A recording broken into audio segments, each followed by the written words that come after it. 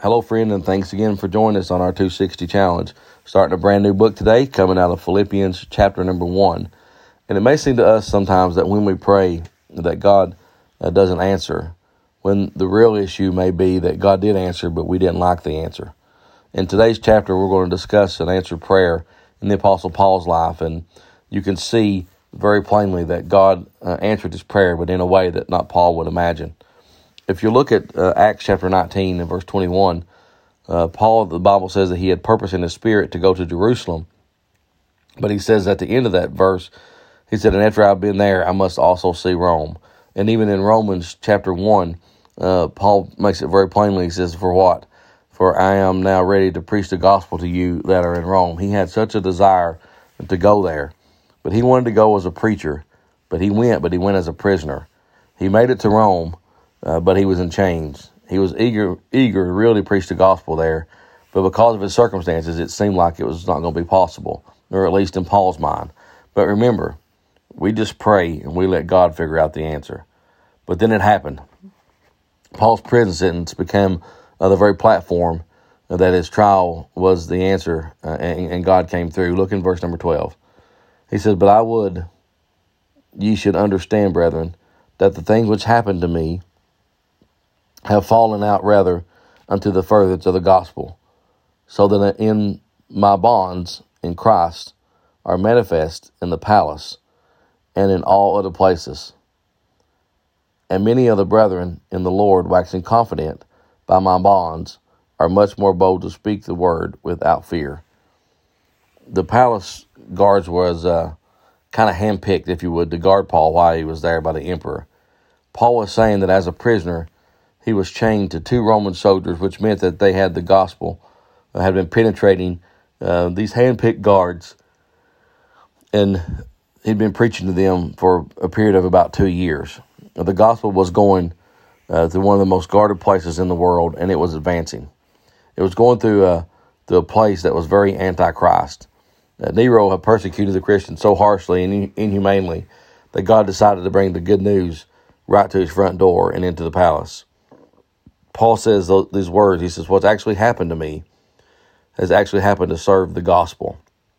He says, for the furtherance of the gospel. His prayer was answered even better than he prayed. He was not only advancing the gospel, but it made it right into the elite army. This message was getting into the palace guards. Paul in Rome, as a preacher, he would have been limited. He would have never been able to get there to the palace. But as a prisoner, he was given access to these guards right in the middle of the palace, and he got to preach to those two security guards for 2 years. Paul was in Rome. He was in kind of the capital of the world, the seat of the government, and right in the palace. And so was the gospel of Jesus, because God answered Paul's prayer better than Paul could have ever imagined. That's why these words resonate even more on this palace answered prayer, that we see that he says, what have happened to me has happened for the furtherance of the gospel, so that my bonds in Christ are manifested in all the palace and in other places. When we define something as imprisonment, God sometimes defines it as an answered prayer. It was beyond the prayer and desires that Paul had back in Acts. Sometimes we stop short in our prayers thinking that God didn't answer, when the real truth is that he did answer, but we didn't like the way that he answered it. God always answers prayer. There's 5 different ways. 1, yes, I thought you would never ask. We often tell everybody except the Lord that we need this or we want that. Secondly, no, I love you too much. That's a good answer to prayer. Many times the Lord answers, no, pal, I know better, and I love you too much to give you that one. Number 3, yes, but not yet. It's all about God's timing. Number 4, yes, and there's so much more. That's a great one. And then the Lord not only answers your prayer, but sometimes he throws in some extras. And then 5th, yes, but differently from what you thought.